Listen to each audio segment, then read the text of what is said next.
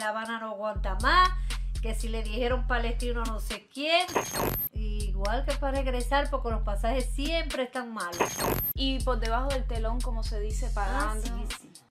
Chica, yo no sé por qué en estos momentos no hay avión. Todo acá en La Habana es más caro que allá en Manzanillo. No, siempre existe regionalismo. Hola a todos, bienvenidos a este nuevo podcast Sin Muela, un podcast de Cubanet. Si no me conoces, me presento. Mi nombre es Camila Carballo y hoy voy a estar conversando con dos manzanilleras. Así que ellas mismas que se presenten. América. Gisela. Tenemos a América y a Gisela. ¿Son amigas desde cuándo? A ver, quiero que me cuenten. Desde que éramos niñas y ya tenemos 60 años las dos. Llegando a 61. 60 y 61. No, llegando ahí. Sí, Falta en mayo las dos cumplimos 61. En unos días cumplimos 61. A ver, Gisela, en el caso de usted vive aquí en La Habana. ¿Desde hace cuántos años? Desde enero del 86. Yo tengo 36 años aproximadamente. Desde el 28 de enero del año 1986. ¿Y en su caso? Yo vivo en Manzanillo, pero pronto voy a vivir acá en La Habana. ¡Oh! Buenas noticias entonces. ¿Y a qué se dedican? Bueno, yo soy trabajadora contratada de una actividad de trabajo por cuenta propia. Y yo estoy en proceso de jubilación. Está en proceso de jubilación. ¿Viven sola o con los hijos? O... En mi caso, yo con mi hijo. Y yo vivo sola. ¿Y cómo es la vida viviendo sola? Bien. Uno se adapta a todo en esta vida. A vivir sola y a vivir también acompañado. En estos momentos estoy sola y normal. ¿Y regresas con frecuencia aquí a La Habana? Bueno, vengo cada vez que tenía vacaciones, porque ya ahora estoy al jubilarme y puedo venir definitivo para acá con mi hijo, con la esposa. Pero antes no, antes tenía las vacaciones cada 6 meses y más o menos en algunas vacaciones me escapaba y llegaba hasta acá. Y en el caso de usted, Gisela, ¿cada qué tiempo usted va a Manzanillo? Generalmente una vez al año. ¿Y le queda familia allá? Sí, algunos. ¿Alguna familia todavía queda por allá? Y cuando regresan, ¿van en guagua? ¿Qué medio de transporte utilizan? Que aparezca. Lo que aparezca. Sí. En el tren, en la guagua. Sí, en lo que se pueda.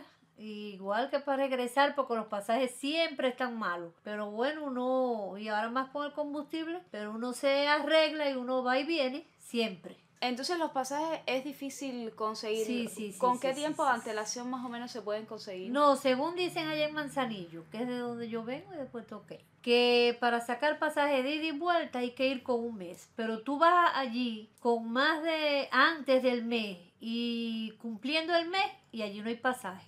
Y por la calle debe ser carísimo conseguir. Sí, ahora han puesto unas guaguas Arrendadas, que es 2.500 pesos el pasaje, que yo no sé, ya ahora cuando me den la jubilación no podré venir más. 2.500 pesos el pasaje. Venir para acá.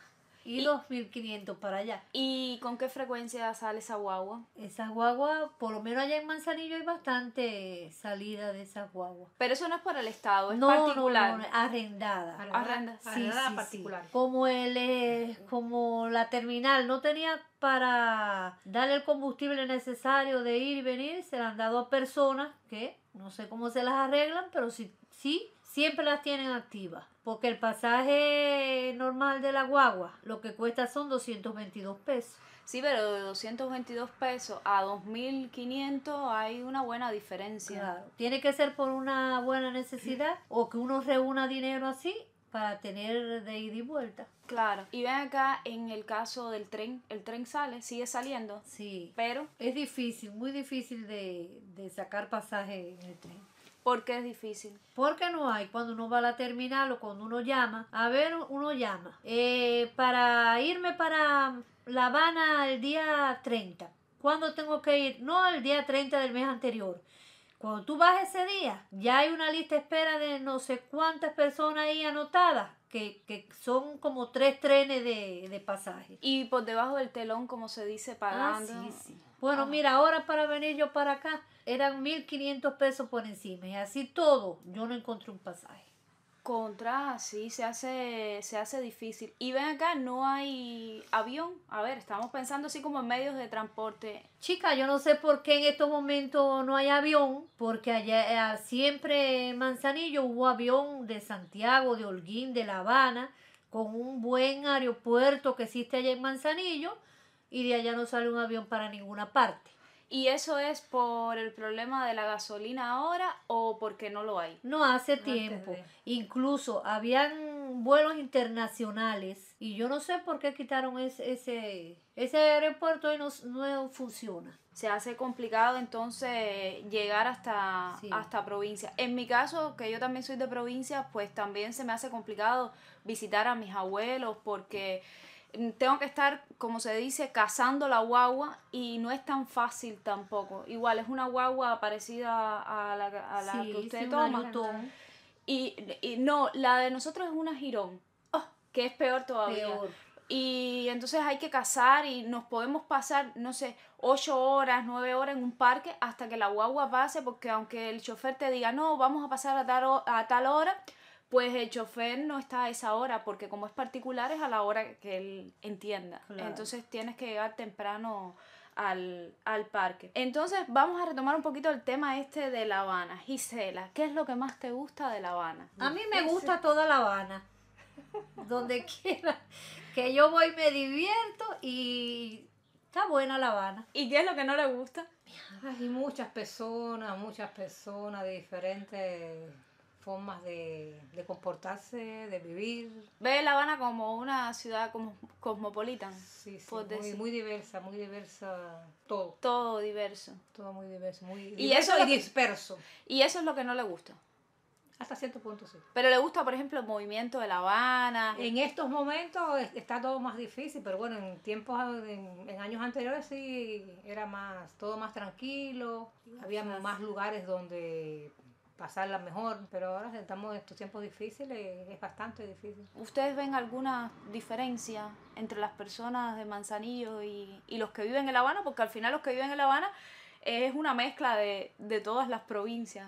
Yo creo que hay muy pocos habaneros aquí. Así mismo. Yo no sé, yo he oído cantidad de refranes de que La Habana no aguanta más, que si le dijeron palestino a no sé quién, pero yo en particular jamás en la vida. Y aquí todo el mundo me acoge de lo más bien y yo voy donde quiera y no tengo ningún problema. Y Gisela, ¿a usted también le han dicho algo así o no? No, siempre existe regionalismo dentro de la ciudad y de personas que no son naturales de La Habana. Mucho regionalismo y, ¿cómo se llama? Y como dijo Guillén, ¿y tu abuelo dónde está? Que entonces también me parece como que dice, no hay por cuña que la del mismo palo. Uh-huh. Y esas cosas pasan, pero bueno, hay que seguir. Gisela, ¿y cuando usted vino para acá, para La Habana, le resultó fácil o difícil encontrar trabajo? Bastante fácil, sí. Fue bastante fácil. Sí. Vine en enero y en mayo estaba trabajando. Poco tiempo. Sí. Muy poco tiempo. Sí. ¿Y qué es lo que más extraña de Manzanillo? El mar. Pero si aquí en La Habana tenemos un mar. Sí, pero es diferente.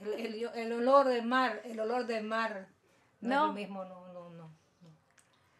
No es igual. Mira, te voy a decir una cosa. Yo creo que todo lo de Manzanillo se extraña. Porque, no sé, yo ni nací en Manzanillo, pero todo lo de Manzanillo se extraña. Y uno lo ve diferente, porque aquí hay un malecón, hay un mar también, y yo no lo veo igual. No sé si será que aquel es el mío, pero bueno, me tendré que adaptar a este que no es mío. Mira, yo fui a Manzanillo en junio y para mí es como si no hubiera ido, porque dejé de hacer 3 cosas que nunca dejo de hacer. Ir al malecón. No fui, vi el mar de lejos. No pude ir, me fui al malecón. No comí pescado frito y no fui al cementerio donde están los restos de mis seres queridos. Para mí no fui, es como si no hubiera ido. Eso siempre que va a Manzanillo lo hace. Siempre. Ahora que comentaste lo de los pescados en cuanto a la alimentación, ¿cuán fácil o difícil es conseguir comida aquí en La Habana? En estos momentos busca muy altos precios, pero siempre se consigue. Siempre Por una vía o por otra siempre se consigue. A lo mejor no consigues hoy una cosa que andas buscando, pero mañana la consigues. O pasado. Que en provincia muchas veces es bastante difícil en estos momentos, pero bueno. Y ahora en Manzanillo, ahora que usted está allá, ¿cómo? Bueno, yo todavía estoy en Manzanillo, ando por acá de paseo, pero los precios que, por ejemplo, de lo que compra el hijo mío, y yo veo que le doblan el precio de todo, en todo. Todo acá en La Habana es más caro que allá en Manzanillo. Sí, aquí en La Habana las cosas están, yo las veo bastante caras. Pero igual, cuando fui a visitar a mis abuelos, todo estaba muy caro. Cualquier cosa que fueras a comprar de alimentos y tal, carísimo. Sí, yo sí.